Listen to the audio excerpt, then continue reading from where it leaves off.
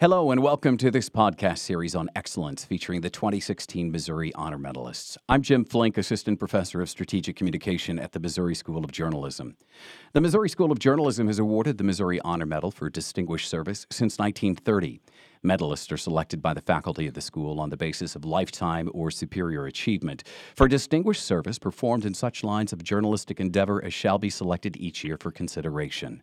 Past recipients include Tom Brokaw, Christiane Amanpour, Sir Winston Churchill, Gloria Steinem, Deborah Howell, David Granger, and Gordon Parks, among others. This year, we're focusing on the common denominator each recipient holds, that of excellence.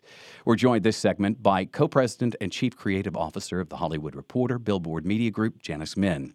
Janice Min grew up in Littleton, Colorado, earned a bachelor's degree in history and a master's in journalism at Columbia University in New York. After graduating, she worked at the Reporter-Dispatch in New York, covering crime and local events, then moved on to People, Life, and InStyle magazines. At InStyle, Min created the InStyle Weddings and InStyle Makeover publications. As editor-in-chief of Us Weekly from 2002 to 2009, she was influential in creating popular culture trends and an industry for celebrity gossip. Min also created a more celebrity-friendly editorial style and placed more emphasis on reality TV stars. Min was appointed to lead The Hollywood Reporter in 2010. She relaunched it as a glossy weekly magazine that emphasized in-depth news features and visuals. Min also reworked the website. The Hollywood Reporter's web traffic increased 800% under her tenure at the publication, and revenue increased 50%. Those efforts were followed by increased readership and Min's promotion to her current position in 2014. And Janice Min, thanks so much for joining us. Thanks for having me. So we're talking about excellence in this series, and it's admittedly way too broad a topic. But let's talk a little bit about excellence and how you define it, especially given the current landscape in media, which is ever-changing, it seems.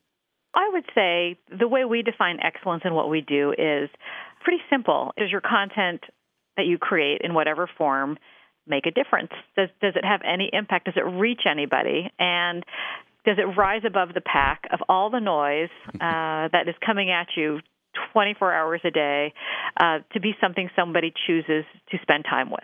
And I don't think it's necessarily a standard that is specific to just people who are in journalism or media. It's really people who are in TV, in film, people who are trying to compete against the constant flood of information coming our way.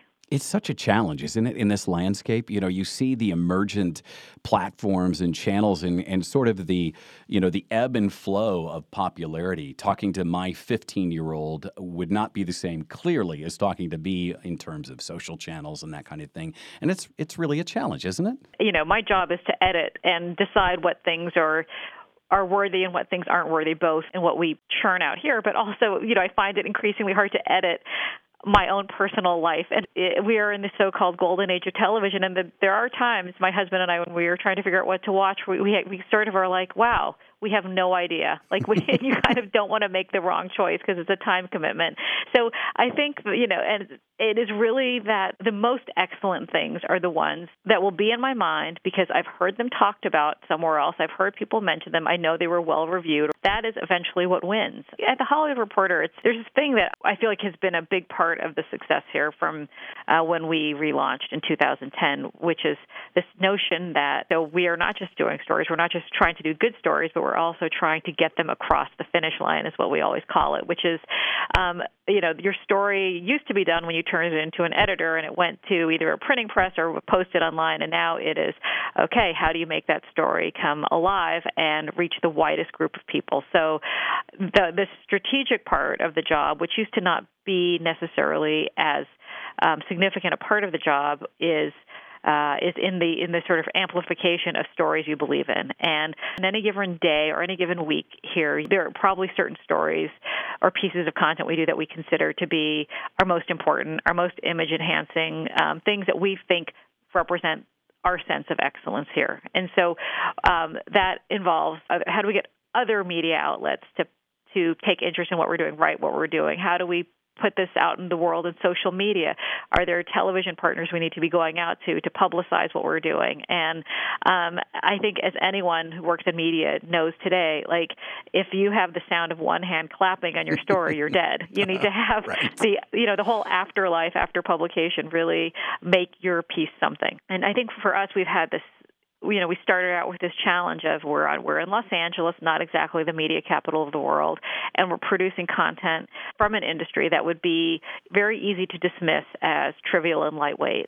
One of the things we have done, and quite well, I'd like to think, is make our content relevant to a larger audience and also expanding the boundaries of what Hollywood is, and also using Hollywood as a way to get into the important political and social conversations of the day, knowing that Hollywood is often, whether you agree with it or not, offering a position of thought leadership on those topics. And, you can look at something like Oscar So White, with the Oscar nominations from earlier this year that had all white acting nominees for the first time in 20 years. And Oscar So White sort of put a very almost more digestible face on the issue of race that really overwhelmed the racial cultural conversation for months and months.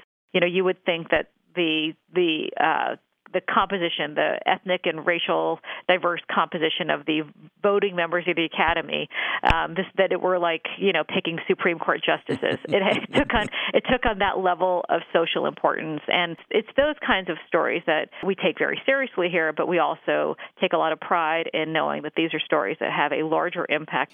I have to tell you that here at the Missouri School of Journalism, which is America's oldest, I am constantly surprised by the number of aspiring journalists who want to cover the very things that you just talked about.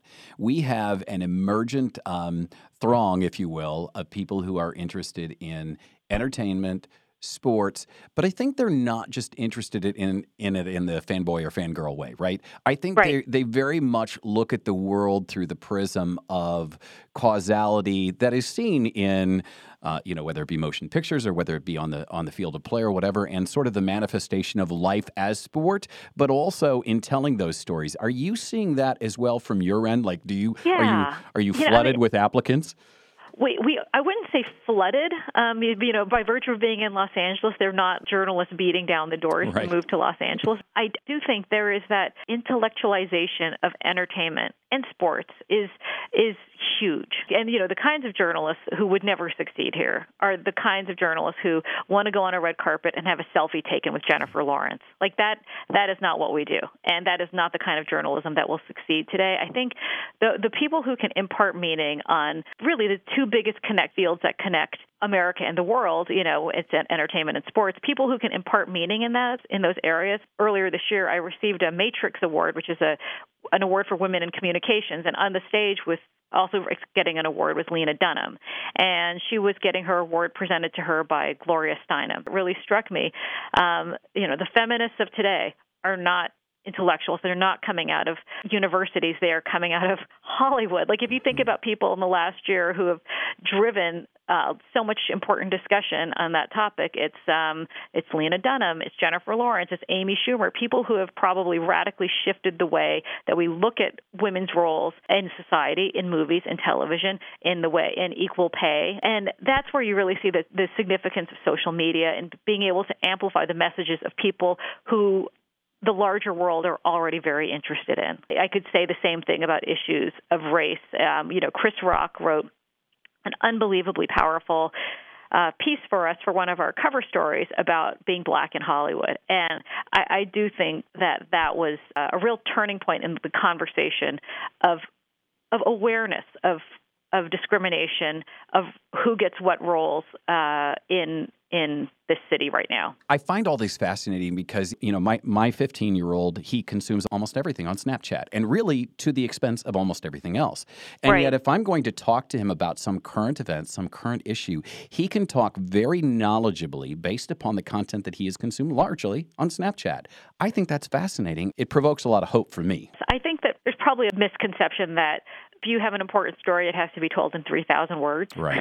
I think that we're seeing that is not necessarily, and certainly definitely not even the majority of times, the case. I think there are people who want to pull their hair out to think that somehow Snapchat with all the, people with unicorns coming out of their mouth and all these things that somehow this is the new way that, an ADD generation communicates. Look at the current time we are in right now and the election. And I've never seen more young people incredibly engaged in the discussion. Listen, we've all had leisure pursuits in our life. I think when I was growing up, I probably melted my brain every Saturday night watching Love Boat into Fantasy Island. I mean, I watched hours and hours and hours of television. I think that those external stimulation that kids and younger people need are the same ones we had, which doesn't mean that you're turning an intellectually curious person stupid. I just think these are the new forms of entertainment. I've always been very heartened. If you look at the brands that matter the most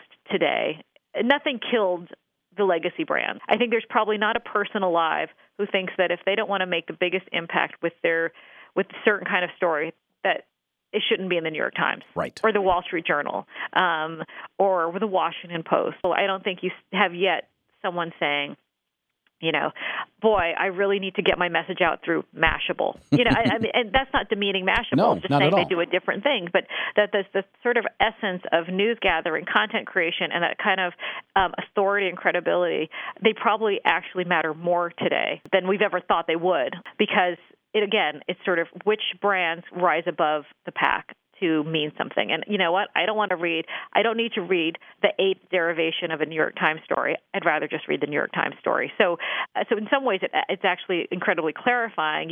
It's almost a filter through which you run all this noise. And, where am I going to spend my time? I'm going to spend my time with my highest quality friends and also, my highest quality content available to me. And the transformation that's going on in those newsrooms, the New York Times, the Washington Post, the Wall Street Journal, it's really phenomenal. And it kind of leads me to the next step, which is certainly you have been able to create a lot of success and excellence in your operation.